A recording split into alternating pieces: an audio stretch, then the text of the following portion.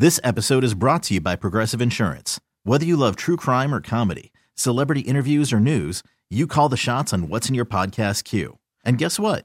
Now you can call them on your auto insurance too with the Name Your Price tool from Progressive. It works just the way it sounds.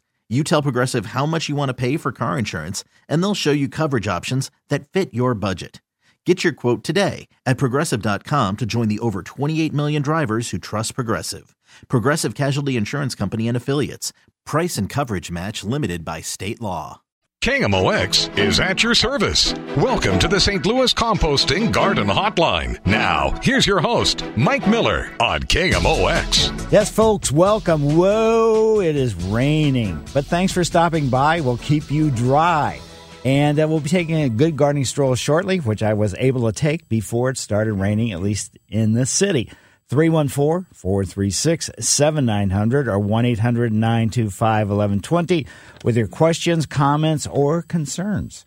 And Mr. Kelly, before you take off. Yes. I see you're reading something. Am I interrupting? No, not at all. Okay. No. I'm just curious. You know, you love music. Yes. All kinds of different music, musicals and everything else. Yeah, for the most part. So as a kid, did you play any musical instruments? I started playing guitar when I was about 16 years old, and I it's still no good. I have guitars, but I play with them every now and then, but I'm not very good. Oh. You know. Yeah. That's all right. Same thing with golf. I started when I was like 8 and still. No good. Yeah. So I enjoy it. I mean, I enjoy picking up and playing it, you know, a little bit now and then, but I just don't do it enough. Just curious because you like musicals and music so much. So. I love music. Wow. Yep. Want to know what I played as a kid? What did you play as a kid, Well, Mike? I started when I was in 5th grade. I played all the way through 6th grade an accordion. Really? Yeah. Oh, so do you still play? No, heavens. No. I was horrible. Well, that didn't stop me from playing guitar. I played drums a little bit, too. But all my friends were playing guitar, so I thought, Yeah. I'm not going to play that. I'm going to play something else. So you're the polka king? 5, 4, 3, 1, 1, 4, 5, 3. I want to hear you play. Come on, man. Anyway, great. All right. Talk to you later. Glad you took up gardening. Amen. Yes. Yes, folks, on Saturday mornings we get together and we have a roundtable discussion about what's going on in your backyard or maybe in the front yard, what's happening in the side yard. That specialty garden space, don't know exactly what to do with it. The taste of the tropics, how are your house plants? Maybe they're starting to show some growth, time to start fertilizing. And using potting mixes, how important is that in your containers and pots and window boxes? Very important. How to improve your soil, shearing, pruning, removing diseases and bugs and all that kind of stuff. Using information to make good decisions. My thoughts and orchestrations are hopefully going to help you solidify the options that you have with the final judgment by you. This is your show, by the way, and I appreciate you being here and inviting me into your home, your car, or wherever you're listening. Another important player in this game is Greg Harvey. He's producing again today, and lucky to have him here. Mike Miller, I am, that's who, host of the Garden Hotline since 1994. 5 gardening books I've written, 2 are available in various locations, and I do write articles for the Missouri Gardener magazine, which is a every 2 months publication. And I do landscape consulting, and if you'd like for me to come to your home and do a walk and talk, you can go to my website, MikeMillerDesigns.com, and on the homepage, there's my email and phone number. You can give me a contact me, and we'll go from there. Today after the show, and I come regardless, rain, snow, sleet. I'm sort of like the Postal Service used to be. And so today, Baldwin is where I'm headed after the show. And the Good Gardening Stroll is brought to you by St. Louis Composting, 636-861-3344. The buds are really starting to push open on a maple tree as I pulled up to the curb. The branches were really bouncing in this breeze. Stone wall. And it moves and embraces the entrance to this area that I'm at. As I step out of the car, sweet gumballs offer a chance to take a roll or take a fall. There's a knockout rose which sits on the corner of Alabama and Liberty. The raspberries, some of them have been pruned back correctly. Some haven't been pruned back at all. There's some redbud trees, and a few of them still have some pods hanging on. And, there's a sign that names this community garden, which is along Virginia, but the sign has fallen over. Oh, kind of sad. As I walk back up to the garden spaces, there's probably between two different areas, maybe 30 different spots where you can actually go in and plant your own stuff. Take care of it. There's hoses and everything. So it's pretty easy to do. Part of this is actually enclosed by a wrought iron fence. This used to be a dog park, but some of it's been converted into 10 raised beds. The entrance sign says garden members only, and it actually gives an address for this community garden, 4730, I guess that would be Alabama. Drip irrigation lies and waits to go. Robins and sparrows were all over the place bouncing, and I guess they were trying to get something to eat before it started raining. Deadwood dangles from a huge street tree, which is oak. I hope that car that sits underneath it doesn't get hit by that branch that's hanging there. The thermometer reads 40, but the wind makes it feel a little bit cooler. Foggy gray sky on this last day before daylight savings time starts tomorrow morning at 2. So remember to get up at 2 in the morning and change your clocks. Mike Miller, KMOX Garden Hotline, back after these messages. This is the St. Louis Composting Garden Hotline with your host, Mike Miller on KMOX. Yes, folks, any questions, concerns, or comments, 314-436-7900 or 1-800-925-1120. Winter's still here, but we've only got another week or so, and then winter is, in theory, over. Thank goodness. And let's go to Clayton and see. Is this Tom? Is that who's in Clayton? No, this is Jim. Oh, Jim and Clayton. Sorry. Okay. All right. We got some complications here. All these dials and buttons and everything else. But how about weed control? Get out there and take a look on what's going on in your landscape or your yard. The weeds that broadleaf weeds you're probably seeing now are probably cool season annual weeds, and to control those with anything. Okay, Jim and Clayton, what's going on? Hi, Mike. Thanks for taking my call. Sure. I'm planning to renovate my lawn this spring, and I have two questions. The first is, while the grass is dormant, I can easily see the crabgrass and pull it out because the soil is also moist. Will that be beneficial? I have a second question also. Basically, if you're seeing any kind of, you have zoysia, I'm assuming. No. So how would you? It's a little bit difficult to tell distinguish between, let's say fescues and bluegrasses, because the crabgrass is not really up and going yet. Well, it's the dead crabgrass that I can see. Oh, okay. And yeah, you could go ahead and pull it if you want to, and but still realize that if you're going to do the renovation with overseeding, I'm assuming, and the core aeration and everything else, that pre-emergent is not going to be something you're going to be able to do. Right. My thought is that I'm going to also dethatch, core aerate, and have a thin layer of the topsoil compost mixture spread, and then I will seed and put the starter fertilizer on there. Will that help prevent the crabgrass from coming up? No. The crabgrass seed is there. So basically this is going to make your grass, your lawn healthier and thicker, but it is not going to, sort of help control weeds. Okay, so that seed is already down. Right. And that topsoil compost mixture won't suppress that from growing. No, it won't. Actually, it'll just give it a nice boost, just like it does for the seed that you're going to be putting down. And you should probably put your seed down and put the compost on top of that. Oh, okay. Okay, Mike. Thank you very much. Yep. And then also, when another thing that you might think about too is once you get all this done, if you can some way go over the area, like drag something kind of heavy over it, what that's going to do is start to break up those little core aeration plugs, and then get the compost falling down into the holes from the core aeration. That would be an advantage too. But that's a little bit of an extra step that you may not want to kind of fool with. Okay. Thanks so much. All right, great. Thanks. Yeah, and it's it's still a little bit early to put seed down. I'm assuming you're just trying to get all your thought process together, because putting seed down too early, it may not have a chance to germinate, or it may germinate. We're going to have another cold spell or whatever it happens to be. But newly germinated seed is really, really fragile.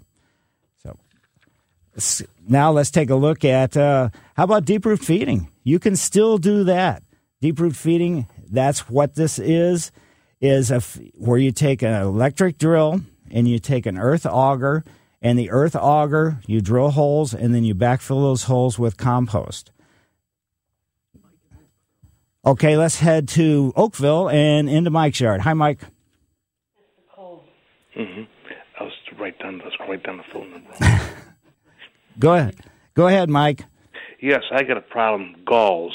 My tree, a pin oak, is loaded with them, and I go out in the yard every day. You ought to see the galls I pick up. They're big, and they're also causing a lot of my branches on my tree to break off. Right. Now, I talked to my landscaper who had a tree farm. He said these galls could slowly kill your tree. Is that true? It would be a very, very slow process. For the most part, they don't kill. It's more of an aesthetic problem. And also, like what you're experiencing, the galls finally can make it so there's no the veins or the vascular system doesn't go to the end of the branch. Then we get these strong winds, and that's a weak point where the gall is, and that's why these things are falling. Well, he said that before I didn't have no galls, but he says they travel from tree to tree. Well, they can. They're small wasps, is what they are. Yeah, but like I said, I mean, I am getting some heavy galls. I'm kidding you. Well, some of them get big because what happens is the female wasp, and it's not the classic kind of wasp, just keeps going back to the same spot, and then each gall causes that bloat, or each insect, each larvae of the wasp causes that bloating, which is actually what we call the gall.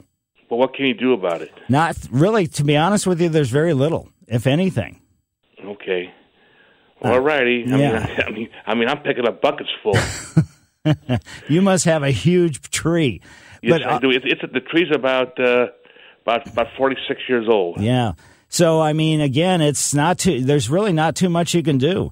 I mean, time the spraying or anything else to kill these wasps. And the wasps do have a tendency to stay kind of in the neighborhood of the tree where they were born. Now, if there's strong winds, it can blow them to other trees. But for the most part, it is the red oak group as opposed to the white oak groups that gets this. I don't know how big your yard is, but if this is really problematic for you, maybe think about getting a new type of tree going. And then if this becomes too much trouble to you, then you could have this tree taken down once the other tree gets some size and maturity to it. Okay, well, thanks a lot. Yeah, that's really a tough one. There's, just not really too much that can be done. Let's go now. Let's see. What can we be doing right now? Take a look. There has been, as I said during the Good Gardening Stroll, there is a lot of dead wood hanging from trees and everything else. So have an arborist come out, and even if the branches aren't snapped off, whether it be galls, whether it be storm damage or anything else, get your tree dead wooded, because that's an invitation for other problems. Mary Ann in Chesterfield, how are you today? Oh, I'm fine. Can you hear me? Yes. I thought my call dropped. I have two little round arborvitaes on each side of my front sidewalk. Mm-hmm. And they, I guess from the snow, are all split open, and kind of, the center, which is all brown, is all showing, and then they're sort of flopped open. What can I do to fix this? Trim them back? Tie them up? Globe arborvitae really, pruning them was kind of an impossible circumstance. Hopefully what has happened is, the flexibility of the plant is there. So as time goes on, it may pull itself back up. So I don't know how long it's been sort of laying flat, but you can also look and see if any of these, let's see, the branches are actually broken. So just look down in there and you'll see some cracks in the branch. And if you do see some cracks, then probably these are just going to have to be taken out and replaced with either something else or with the same variety of plant. Oh, okay. Wow. So tying, kind of maybe putting a string or a rope or something around it, maybe they're not flat. They're just very kind of split open. Right. And that's the weight of that snow that we had when it was 10 inches. There's a lot of, of the evergreens that experience that kind of problem. But slowly but surely, if they're good, they're strong, they're healthy and everything else, some people across the street from me have Pfister junipers.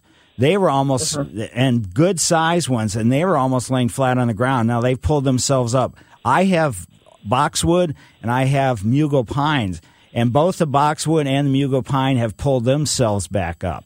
So it may just be a process where just, wait for a little bit, and you've got a, good opportunity or time-wise, probably until, mid to late May to replace these if you want to, or you can wait till fall to replace them to see if they do pull themselves back up. Okay. Thank you. I'll be patient.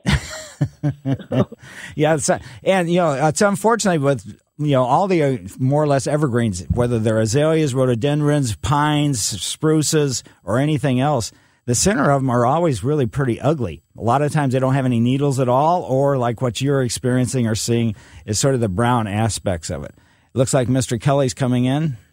Mr. Oh. How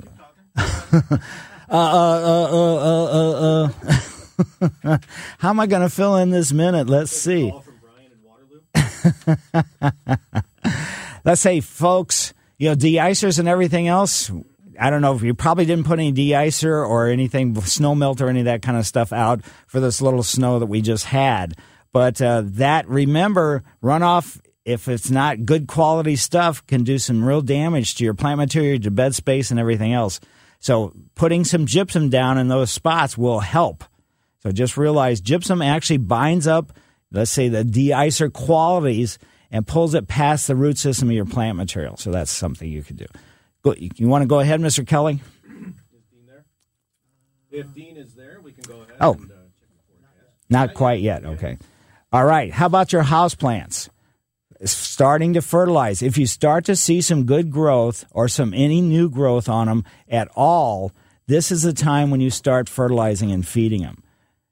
And that, but right now, because the days are still pretty darn short, you want to fertilize them at half label rate. So whatever it says, 1 tablespoon per gallon or whatever it is, just cut that in half. If your plant material is not showing any signs of growth yet, do not fertilize it yet. So wait until they're actively growing before you fertilize. And then, of course, there's still other plant materials like orchids and things like that may be in bloom. Anything that's flowering, you want to fertilize as well. And fertilizing means, again, regardless of if you're using orchid food on the orchid plants, half the label rate. So always read the label and make sure that you're getting the right amount, because putting too much on, you could cause problems from various factors. So just kind of keep that in mind. This is really crucial. Now, once the days get longer and the plants start really showing some active growth, you can do the full label rate. And if your house plants stay in the house, you're probably going to fertilize a little bit less often than if they're out in the landscape or the yard, because all the rain and everything else will, sort of leach out a lot of the nutrients. So we got the weather people. Nope, not yet. Okay. This is really difficult trying to coordinate all this stuff. But get out. I'm going to go back to that storm damage thing, because we're talking more winds today, 45-mile-an-hour winds potentially. That is some really tough gusts. So a lot of the branches that may have, not had any kind of problems at all the different wind circumstances we've had this winter, you might, there may be some cracks in this wind. We may have another strong wind again, but we don't know. So just be really conscious and careful of watching everything. Okay, That's the weather sounder there, Mike. And that means we're taking over. Okay. Yes. Dean DeVore is here, and he has the update on the weather system that's moving through, and still some pretty heavy rain out there. Welcome back to the St. Louis Composting Garden Hotline. Once again, here's Mike Miller on KMOX. Yes, folks, though the weather outside is raining, which is, not all that bad, because we want to have plenty of moisture in the soil. So it helps the root systems, helps the plant material and everything else. Just realize that it's a good thing to have happen. We've had plenty of moisture this winter, but it never hurts to have a little bit more. So, and if your yard has been taken care of, then it should percolate down, take care of everything, all the plant materials it should. Start seeing big puddles and things like that, not so good. Also, when it's really wet, stay off of it because you compact the soil down. That's what we've been talking about for years and years and years, not necessarily just when it's raining, but when your dogs run along the edge of the fence, on your side of the fence, and all of a sudden you can't grow anything there anymore, it's because the soil has been compacted. You just have to watch out about walking too much on really wet soil because you can compact it pretty quickly. Let's head out to Chesterfield. Linda, how are you? I am fine. Good morning, Mike. Hi. I wanted to respond to the woman who had the problem with the arborvitaes. We had issues. We have 4 tall column-type arborvitaes that splayed open in the snow a few years ago. And there is a product that you can buy at the, any of the local nurseries or home improvement stores, but it's just a roll of Velcro. And we really, for the large branches, we had used just a vinyl-colored rope or covered rope. Mm-hmm. But the small ones, for anything fragile or smaller, just put the Velcro on it. It's green. It blends in. You don't have to take it off. In fact, it will work for next year's snow as well. That lasts for several years, and it will put the plant back into the shape where you want it, where it was before the snow. Well, perfect. Mm-hmm. Yeah, I was going to say, I've sort of pulled things back together myself with bungee cords, but I didn't realize they had a Velcro. Yeah, it comes in a roll, and it's just, there are, yards and yards of it, and it will last a long time. But it really does. Winter over, we've had some of these on for 4 or 5 years. Wow. Mm-hmm. Well, great. So Thanks. Sure, protects for the next snow as well. Right. All right. Great. Thanks, Linda. Sure, and thank you again for your show. Well, thank you for having me on your show, as you know. And tips like that from somebody that's, I know some things. I don't know anything or everything by any means. So let's head now to North County. Marge, what's happening? Hi, Mike. Hi. I have a problem. For various reasons, I still have leaves on my lawn from last fall. Raking's not my favorite thing. And when do I have to start worrying about my grass? Because my yard, front and back, is completely covered. You should start worrying about it like right now. Really through the wintertime, there are funguses that actually grow, if the humidity is high, and that's what happens. That's what leaf piles or layers of leaves on top of your lawn keeps the humidity high, and there's 2 different kinds of fungus problems that actually happen in the winter. They don't kill, but what they do is just weaken your lawn in general. And then a weaker lawn is going to be more prone to have real damage when the summertime fungus diseases come around. I see. Okay, well, I'm 86, so it's going to take me a couple weeks to get it all done, but I'll start raking. Do you cut your own grass? No. No, it's the same service that does the grass and the leaves, but we've been waiting for them since November, and they just haven't come. But I'm thinking mostly because we get dry weather for a day or 2, and then we get the wet again, right. And they just haven't made it. So, okay, Mike, thank you very much. Certainly. But I was going to say also, if they have mulching mowers, they don't have to really rake the leaves up and get rid of them that way. They can use mulching mowers on them. I see. Okay, well, thank you very much. Certainly.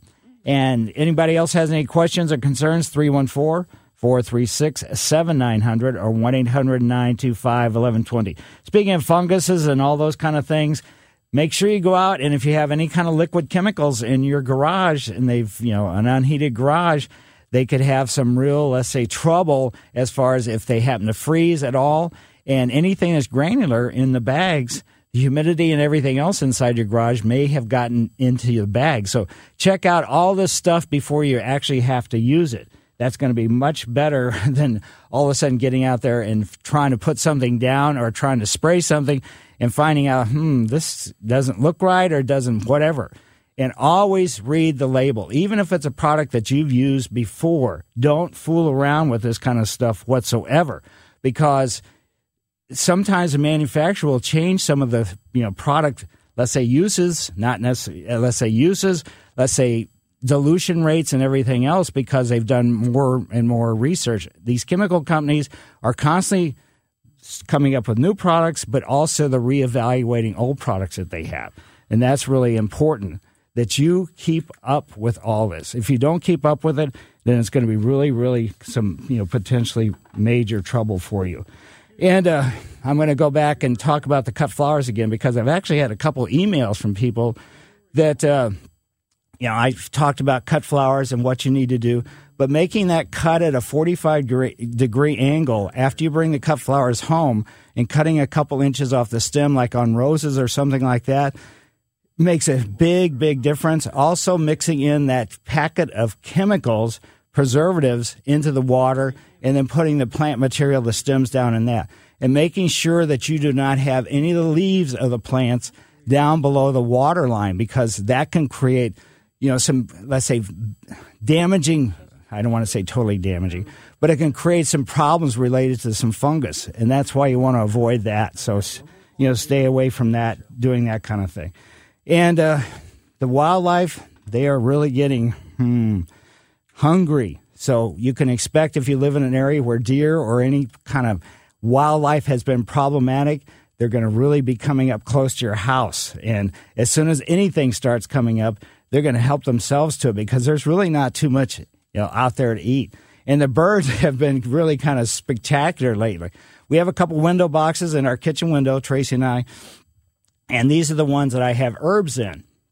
And the other day, I looked out, and there was a couple doves, a male and a female dove, sitting in our window boxes. It was nice and sunny. You could see that it was one of those really pretty darn cold days. So they just came and landed in the window box to get some nice sun. So that was really good for them. And then the next day they came back, but I was just coming back from my walk, and one of the doves was sitting near the front door, our side door actually. And I scared him when I turned into the yard. So he flew off, and then the female was already in the window box, and then she decided to take off too. And then now the last couple of days there has been no sun whatsoever. So anyway, okay, let's go to Troy, Illinois. Linda, how are you? I'm wonderful. How are you this rainy morning? Very good. Okay, I am dreaming about my third year of gardening. The first year I had zucchini aplenty. This past year I had tomato aplenty, but I had squash bugs in my zucchini and totally decimated everything. I have a feeling I have a little nursery of happy squash bugs in my garden right now. What can I do that I can get rid of them before I even start my garden? There's really not too much to do. Most of the insecticides, the organic types or anything else, are pretty much contact killers, so there's not a preventative type thing that you can, put down there. It's not like weeds or something along that line. All right. So sorry. I can be there and catch my little eyes on them, huh? Right. Just keep your eyes open, and as soon as you start seeing them, go after them and use. There's many different kinds of organic insecticides that you can use, especially on edible type stuff. So just head to your favorite garden center and get some of those and kind of go from there. Okay. Thank you so much. Certainly. Mike Miller, KMOX Garden Hotline, back after these messages. Hey guys, it's Alex Ferrario. Join me and Amy Markscores for Chili's Weekend Hockey as we dive deep into the Blues season every Monday night. Notes from around the league and everyone's favorite What's Up With That. 8 to 10 Monday nights on KMOX. Pure Air Natives. That's a company right here in St. Louis, and they specialize in seed and plants native to Missouri and the adjacent states. Pure Air Natives. They have an extensive inventory of over 300 native plant species. Their seed is really I met with them, and I'm very impressed with the whole thing. Just the staff, everybody really was very, very interested in making sure what this is, what we're talking about, what they're talking about, is having plants that are native to here. Native plants means a lot less work. Now, it's going to take a little while to get everything established, just like anything that you're going to grow that's small or from seed. So just understand that. And it's Native Grasses Wildflower Seed Supplier. 25 years they've been supplying custom seed mixes for prairies to attract bees, birds, butterflies, and other wildlife. And this is the time to get the seed down during a dormant season. So why don't you give them why don't you just contact them? You can go to pureairnatives.com. That's pureairnatives.com and start your legacy. You can't beat those wildflowers. Home openers, they're just so fun. Unofficial holiday in St. Louis. Nothing captures the excitement of opening day quite like KMOX's Kegs and Eggs, presented by Budweiser. Now celebrating its 9th year, Kegs and Eggs will kick off opening day in the Cardinal Lot, across from Gate 6 of Busch Stadium at the corner of Broadway and Spruce. Kegs and Eggs is your VIP ticket to our hometown holiday. Tickets are on sale now at KMOX.com/kegs. Kegs and Eggs, sponsored by Jim Butler Chevrolet and American Eagle Credit Union. This is the St. Louis Composting Garden Hotline with your host, Mike Miller on KMOX. Hello, Beth. Beth lives in Chesterfield. Hi, Mike. How are you? Good.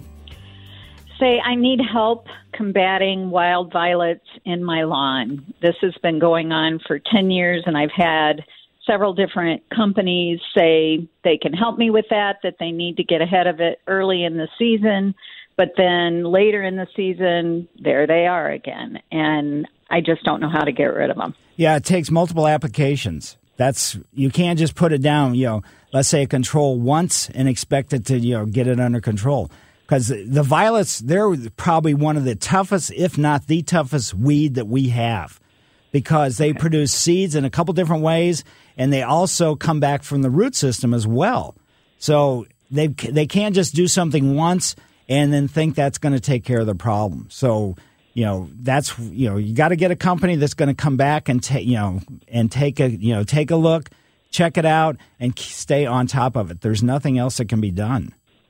What product do you recommend? Well, there's no specific, there's lots of different products, which will help control it. So a pre-emergent will help with the seed germination, and then a post-emergent after that. So like a broadleaf weed killer after that. So, and also what really helps too is if you don't want to necessarily scalp your lawn down, but if the violets can be stepped on or anything else, or if you have a huge area that's just violets, to kill all that stuff, kill all the violets off at once. So in other words, go after that spot that's solid violets with Roundup and kill everything. But that's going to make a dead patch in your yard until you can get some sod put down or some seed to germinate. So it's just going to be a real difficult, tough job. Yeah, that's what I'm finding. We haven't been very successful, so I thought maybe you could give us a new solution. But yeah, we've got our work cut out. Yeah, it's not going to be easy. I mean, even places like the Botanical Garden, which have been on their lawns for how long? 100+ years. They still got outbreaks of violets sometimes. So it is just a tough weed. Okay. All right. Well, we'll do our best. Good luck. Thank you. Sure. Guess what, folks? Soil testing for a healthy lawn and garden. A lot of times there's a lot of errors made. Let's say you decide, okay, I want to get a soil test done, but you don't know exactly what to do. One of the real problems is not taking enough samples from different areas, let's say within your lawn.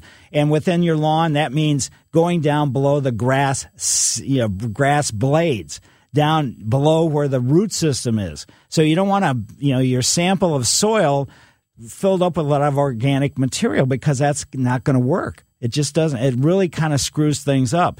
And then taking multiple samples and then blending that together.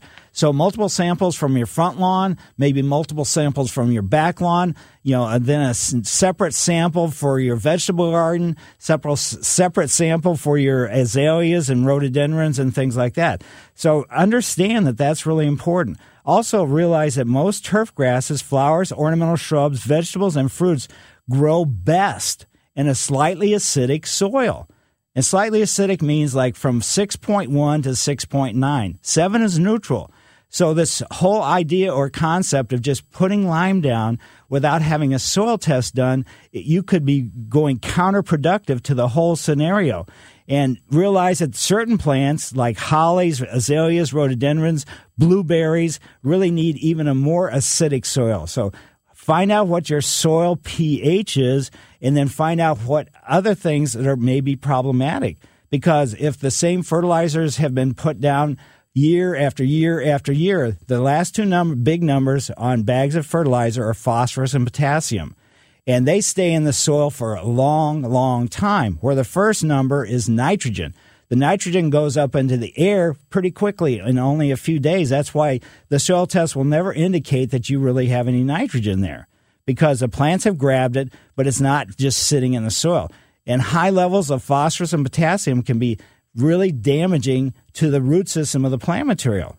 So get this thing done. And I'm not going to say it's going to solve all the problems, but at least you're going to know where you're starting from. Getting a test on anything, whether it's yourself or your dogs, your pets, your cats, or whatever, finding out what's going on is really very important. If you don't do it, then you're just kind of, I guess, waving in the wind in a way and just hoping that you're going to hit it right. And soil test should, in general, just a regular fertility test is sufficient. It includes what that will include. The information you're going to get back is a pH. It's going to include the acidity, phosphorus, potassium, calcium, magnesium, the organic matter levels, and the cation-ionic exchange, which I would go, cation-ionic exchange, what's that? And you should get a soil test done every 2 to 3 years. There's no getting around it. Just stay up with it. It's going to save you a lot of grief because you're going to have the information there. And even though you're not doing this work yourself, make sure that your lawn service has this and make sure that they follow this. And if they're coming out to do something and they don't actually tell you what they're doing or why they're doing it, then I would be a little bit suspicious myself.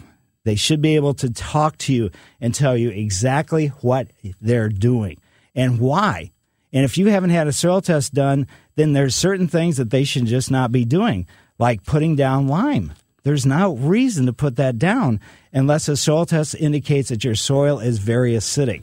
So soil test is an excellent gauge of soil fertility, an inexpensive way to maintain good plant health and maximize productivity without polluting the environment with over applications of some of the fertilizers and nutrients and things like that. So if you have any questions or concerns, we do have another hour, the tip of the trowel hour. So give us a call, get in line, and we'll talk to you after the news. KMOX is at your service. Welcome to the St. Louis Composting Garden Hotline. Now, here's your host, Mike Miller on KMOX. Yes, folks, welcome, and we'll be I'll be giving the tip of the trowel shortly. But as you know, daylight savings time starts tonight. Yes. Actually, tomorrow morning at 2 or whatever. But related to that, or past that, next holiday that's coming up is St. Patrick's Day. Mm-hmm. I see you're wearing your Irish shirt. So what do you do for St. Patrick's Day? You know, usually I don't do a whole lot because I have to come to work so early the morning after that I usually don't do much. So it just kind of depends on what day of the week it is and, how much Irish I've been the day before. You're always overly Irish. Always Irish. So it's not like one day, Exactly. It's like, everybody's Irish. No, I'm Irish every day. That's what I thought. Yeah. Okay. So just curious. What are you doing, Michael Miller? I don't know yet. Really? Yeah. Okay. We don't do too much. We're not party animals. We're too old. Oh, come on. You're never too old to rock and roll. True. Yes. Mardi Gras. There, just passed. Yeah. Right. Were you there? No. Oh, good. Heavens no. Either. Yeah, that's a little After much. 17 years of Soulard living there and having to deal with that circumstance, woo. So we just don't go backwards. I don't blame you. Don't blame you. All right. See you later. And I guess we'll actually see you at 9:30? I'll be back at 9:29. We'll get the latest from Dean. Okay, great. Well, folks, welcome, and the tip of the trowel. I'll be giving it shortly, as I said, but if you have any questions, concerns, or comments, 314-436-7900 or 1-800-925-1120. Greg Harvey will be answering the phone. I'll ask you your name and where you're calling from, and that's about all you need to tell him. Then we will talk. And by the way, thanks for having me on your show. We can discuss plant selections, ups and downs. Don't know if the pansies are at the garden centers yet. Usually it's about this time of year when they start showing up. Your daffodils and your crocus and some of the actually very earliest spring flowering bulbs, they're finished. Winter aconite is one of them. That's already done. And some places maybe not, but the few that I have, they came out and it gave me some relief And now the foliage is there, but the flowers are over. How about your ground covers, your house plants, your lawn, your perennials? The Lenten rose. You know what the Lenten rose is? Well, Lenten, Lenten rose. Check it out. And how about your roses? How about shrubs, trees, vines, or water gardens? I'll share my thoughts, but remember my answers, comments, and opinions is not the only garden path to take. And it's strictly offered for you to maybe consider.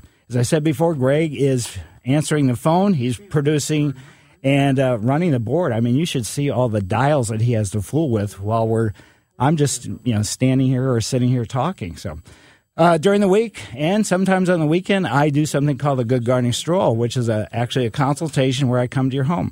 And I do come regardless of weather. So I'm headed out to Baldwin after the show today. Hopefully it won't be raining quite this hard, but if it is, a lot of times when the weather is bad, it gives you real insight on, let's say, water coming down the downspouts, where water sits and causes problems that may be not quite as obvious when it's not raining. So there's really an advantage to coming out when things aren't perfect.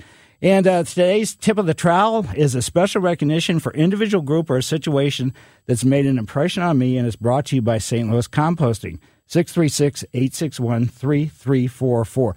And this is a time of year where maybe something's twanged or your interest, let's say, and you live in Belleville, and that happens to be roses. Well, Belleville has the Belleville Area Rose Society. Or maybe all of a sudden you were thinking about something or saw something on the internet or bonsai.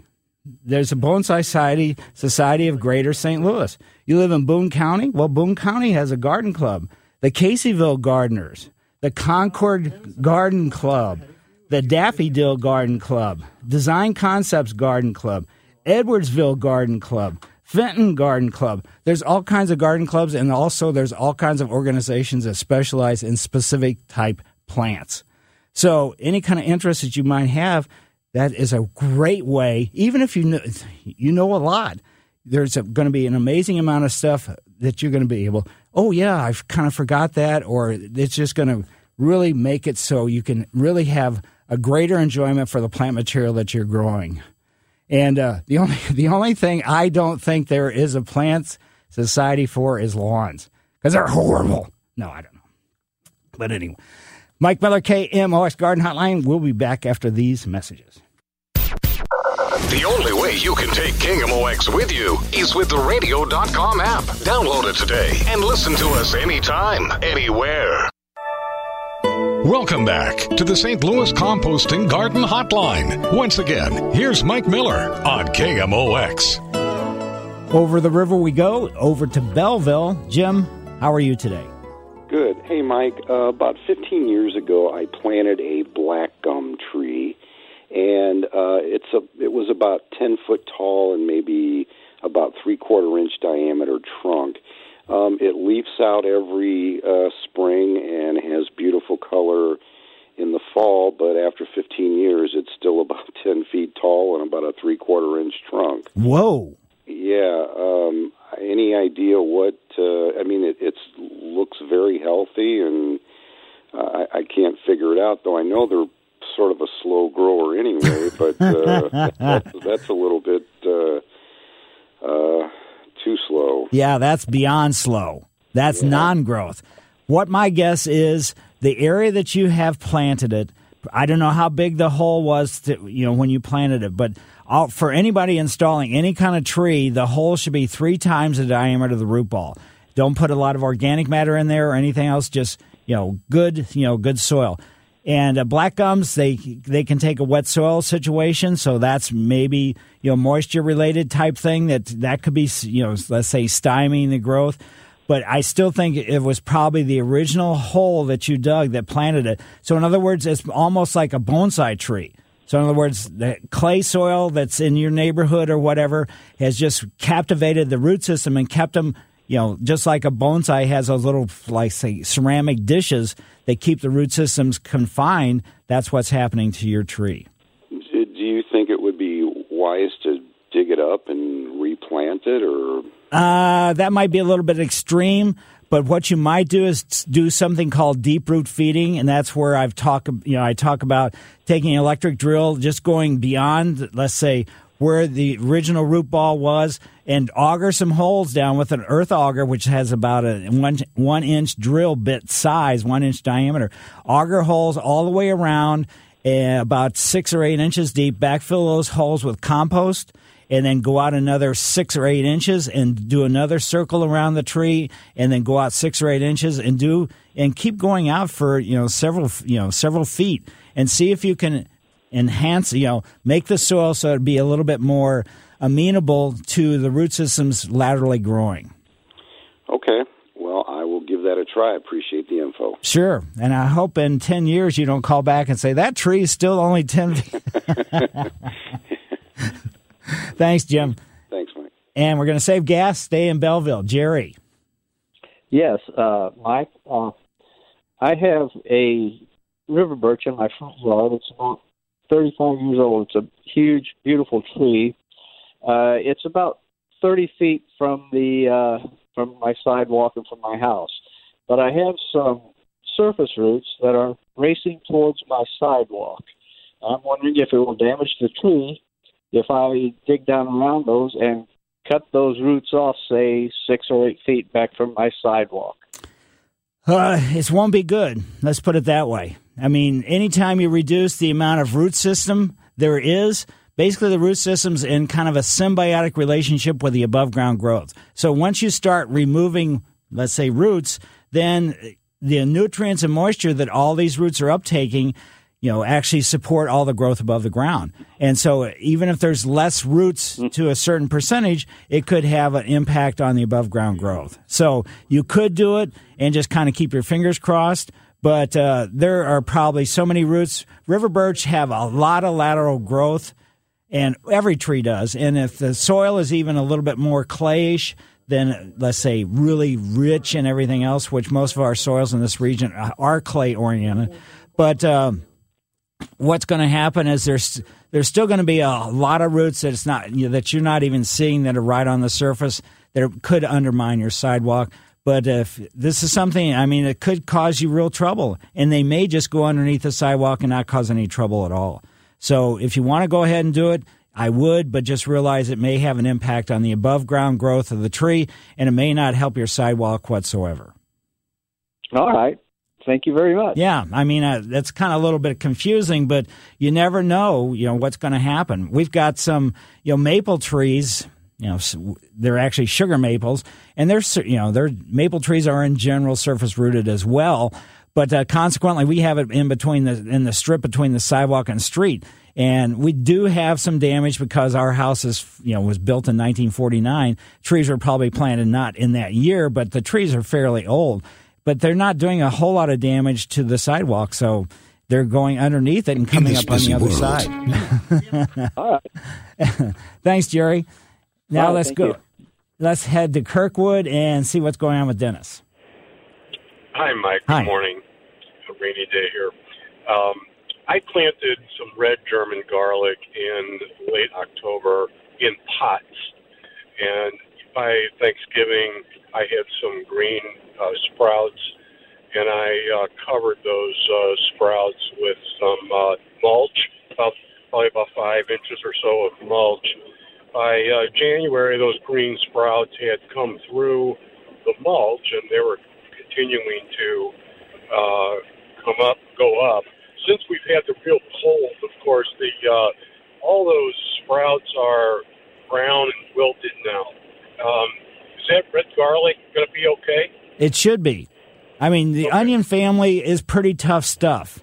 So whether it's the wild onions that are in people's lawns and that kind of circumstance, or in the planting beds, so the foliage that you're seeing can experience some damage due to cold, because extreme colds is that's kind of what we've had. So that's kind of what you're looking at. So just think about that. What you could do, I don't know how big the pots are.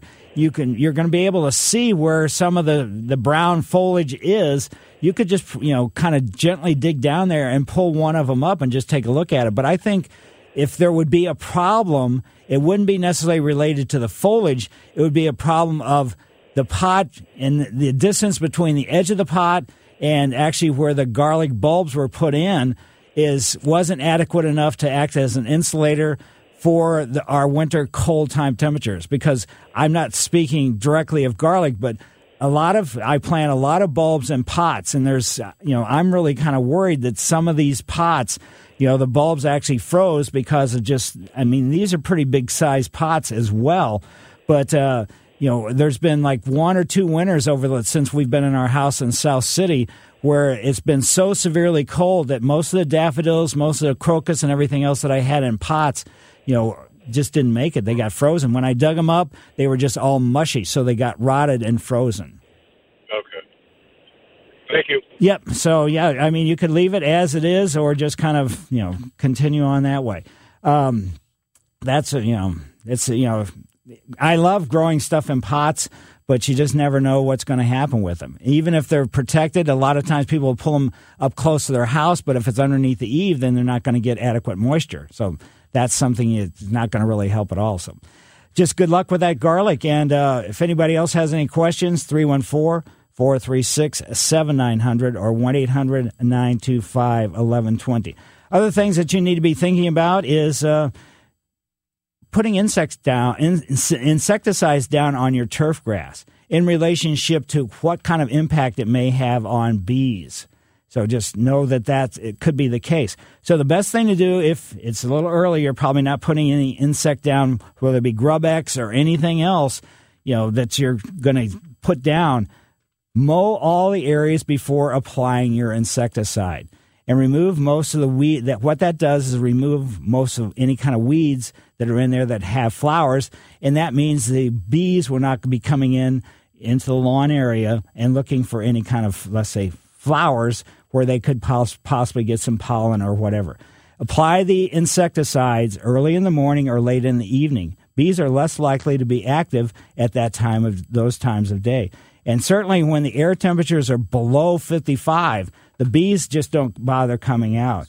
And also between areas where you have a lot of flowers or, flowering type of plants that are attractive to the bees, put a buffer zone, a strip in between the areas that you're going to treat in your lawn and these landscape beds. That's really crucial and important. And consider spot treatments versus broadcast, treatments as well. And always, read the label on the insecticide that you put up or that you're planning on using and see if there's, less toxic to some of the bees. Okay, let's head out to St. Charles. Greg. Hey, Greg. Oh, Greg hung up. Wow. That was... Okay, let's go to Vince, and he happens to live in Fenton. Yes. Go ahead. Okay, Mike. I was wondering, I see these trucks come down my street broadcasting the salt on the street, and it comes all the way up to my garage sometimes, covers my front. What is that doing to my soil? Does that raise the acidity? No, it raises the alkalinity. Oh. Now, so in other words, even, let's say there are, it just depends. You should call the city that's, spreading and ask them what they're actually spreading. Because some of the salt products, some of the de-icers are a lot more friendly to the environment than other ones. Now, if it's the old classic rock salt, that's, that can do some really major damage to plant material and to the soil both. Now, if they're using other types of products that are less problematic, so then it's going to be less damage. But I would certainly get a soil test done and find out what the soil pH is. Well, that's my second question. I got a soil test done at your suggestion. I look at the soil test results. It says that I have pH at 5.5. I have acidity at 4.0 MEQ. Do you know what that means? That you have a very acidic soil. So whatever they're putting down is not impacting your soil whatsoever. Well, they're recommending a lot of lime here. Yeah, I can see why. Because as I don't know if you were listening earlier, but lawn basically wants to grow in a soil that has a pH someplace between, let's say, 6.7, 6.8, 6.9 down to 6.1. So you have a extremely acidic soil. And it says organic matter 5.1%. So I don't know if that. So Well, I went ahead and a couple of weeks ago, I put down a bag of lime, and it seems to suggest that I should space that out some. Right. And you should probably get a type of lime that's a slow-release type lime as well. Pelletized lime. Okay. And how far away from the liming should I throw out grass seed, or should I keep those separate? No, they have nothing to do with each other as far as counterproductive. Okay, so they're just recommending nitrogen and lime. Seems my phosphorus, potash, and they don't seem to be recommending anything for that. Right, and they're always going to recommend nitrogen because nitrogen, 2 or 3 days after you put down a fertilizer, regardless of the amount of nitrogen it has, that dissipates and goes up into the air. The only time it comes back down out of the air is when there's lightning strikes. Okay. Well, that's probably why my grass seems to keep dying off. Also, maybe cutting it too short. Be conscious of that. I always cut it as high as I can do. Oh, good. But by July and August, it seems to be dying out on me every year. Well, if it's bluegrass or fescues, they're cool season lawns, and they have a real difficult time. That's what it is. So, okay. Thank you so much, Mike. Certainly. And Mr. Kelly. Thank you, Mike. We're going to step into the Air Comfort Service Heating and Cooling Storm Center and check in again with Dean DeVore here at 9:30. And now back to Mike. Whoa. Was that lightning over my shoulder? Yes, it was. Oh, I'm glad because I'm glad something didn't just pop in the room here. So didn't hit the pole, no. flagpoles at the Soldiers Memorial, but... This is the St. Louis Composting Garden Hotline with your host, Mike Miller on KMOX. Yes, folks, 314-436-7900 or 1-800-925-1120. We still have about 20 or 25 minutes or so of the show, and we're headed out to St. Charles. Hi, Greg. Hi, Greg. Hello. Hello. Hi, Mike. Thanks so much for taking my call. Sure. I love the show. Look forward to tuning in on Saturday mornings. I have a lawn care question. Moved into a new house recently. The back portion of the backyard is against a forested area. I got a lot of that brush cleared out last year to install a fence. And on the bare ground, I'm really trying to get grass established. And I did everything by the book last fall, aerated, put down compost, and got it to take pretty well. There's some thin spots. But basically, I just wanted to hear from you if there were any recommendations to really get that established this year. Anything I can do on the front end of spring to help promote good growth as we move forward in the spring. When you're doing it from seed, just plan on every May and every September overseeding, composting, core aeration. I mean, even twice a year, it doesn't matter as you're trying to establish your lawn. You could just do it once a year as far as a core aeration, but just realize it's going to take a considerable period of time, twice a year, to put the seed down to get it thick. Also, I mean, an area that's, near a forested circumstance, if there's larger trees, even set back a little bit, the root systems go beyond the drip line, and that's competition for anything that you're trying to grow in there. Okay. Anything in the way of fertilizer you would recommend? For seeds, I would just use Seed Starter. You're putting the compost down, that will help feed the soil, but then this fertilizer will actually help the grass plants. And using a Seed Starter, that's formulated specifically for newly, let's say, young grass plants. I see. Yeah, it seemed like the fall growing season was a little bit short before that first frost last year. So right. I wasn't sure if common practice is to seed on the front end of spring as well. It sounds like. Absolutely. I mean, just don't get it down too soon because, the weather and everything else, temperature-wise. But if you're not putting any pre-emergent down or anything else, when the yellow forsythia is in bloom, you can put the seed down. But you have from that point all the way up until probably, let's say, maybe the 1st of May. But you should get your seed down by then. That way it can get established well enough before the hot weather starts coming. All right, Mike. Well, thank you so much. Have a good weekend. Yeah, you do the same. Now let's go to Crestwood and go into Donna's yard. Hi, Donna. Hey, good morning, Mike. How are you? Good. Good. Hey, I've been plagued by nutsedge grass in my landscaping soil. Tried spraying it one year. The next year I sprayed again from insect, whatever it is from a different nursery. Tried that. Then I read online, dig up each piece. So I tried that. So now my whole landscaping area, the liriope, is like drowning in nutsedge grass. And so I cut it back last fall just so I could see the liriope. I didn't, just go down to the root or anything, just the tips of it. How can I get rid of this out of my landscape soil? Basically, using a product, an herbicide specifically to kill the nutgrass. It's got to be like something like Sedgehammer. And once you have a well-established colony of it, it is going to be multiple years to finally get rid of it. Whether you're pulling it, whether you're spraying it, doing both, or anything else. I've tried the Sedgehammer. In fact, it came back like ferociously. So I'm.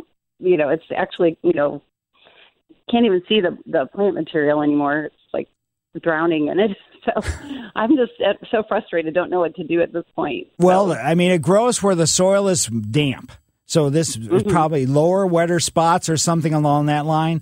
Improving the soil, killing everything off in this area, in certain areas, and coming back and replanting it after you get the nutsedge totally under control. But again, it is going to be years and years and years to finally get rid of it. There's no quick fix whatsoever. So can you get rid of all the soil? Just dig up your plants and seriously, it's in my landscaping, so it looks terrible. I don't know what to do. I guess you could, but you don't. Just make sure that you're getting your, let's say, soil that you're going to bring back in from a quality company like St. Louis Composting. So if you don't, you don't know what there could be possibly in that. A lot of times, some of these companies will, let's say, new subdivisions and things like that, they'll bring the soil that they bought from where new construction is, and that soil could be horrible. It could be filled with weeds. It could be filled with who knows what. So when would I spray? When do I spray again? As soon as you start seeing it grow. And the sooner you get it, watch it, because as the season goes on, all plant material gets let's say a waxy cuticle, a waxy surface to protect itself from getting sunburned. But what that means is before that waxy cuticle comes, that it's very easy, and the absorption of any kind of herbicide is going to be much better and much more effective. Later on in the season, yes, you can put it down and it will help some, but it's not going to be nearly as effective as it is early in the season. Okay. Wow. Okay. Well, thank you very much. Yeah. No hope. Okay. No hope. Thanks so much, Mike. Well, alrighty. Probably the only hope you have is sell your home and move to some place that doesn't have nutsedge. Oh, my gosh. All right. Thanks a lot, Mike. Let's go over to Freeburg. Hi, Dale. Hey, Mike. How you doing? Good.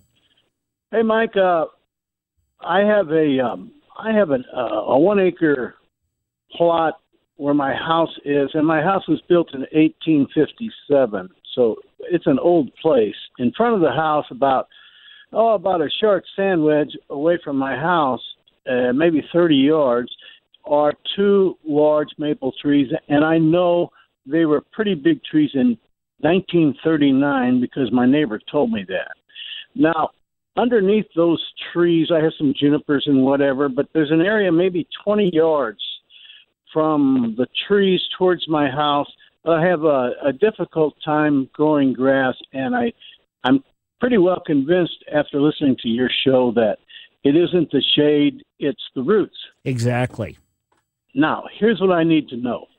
Is there something I can put in there, or shall I just have another cocktail and worry about it being barren? Because I'm old now, and I've only got about 3 or 4 more years to live and barbecue. So I'm not afraid to just let it sit and be barren. But if I could throw something in there that would just kind of look green, it could be weeds. I don't care. Basically, give me an idea. Yeah, that lady who called and she had such a problem with violets in her yard. Violets may be able to something that you could get. There is violets that are sold as wildflowers.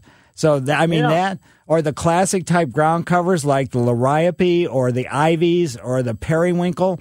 those type things. But it's going to take a lot of work to get that stuff established. So I'm worried about time. Yeah, I would say work. I've got 4 more years to barbecue, and that's it. Right. I would say the best thing to do is just don't look in that area if it bothers you. Absolutely. That's what I thought you'd say, and for that reason, I'll have one more cocktail. Thank you. Thanks, Dale. Mike Miller, KMOX Garden Hotline, back after these messages. Get ready for a KMOX sports doubleheader today. First up, it's the Cards in Houston in preseason play. Emron pregame 11:45. First pitch 12:05. Immediately followed by the Blue Sharks game. Hear the Blue Sharks game in its entirety on Y98 FM beginning at 2:30 p.m. It's a sports double play Saturday. The Cards, the Blues on KMOX. Welcome back to the St. Louis Composting Garden Hotline. Once again, here's Mike Miller on KMOX. The city of St. Louis is where Lori lives. Hi, Lori.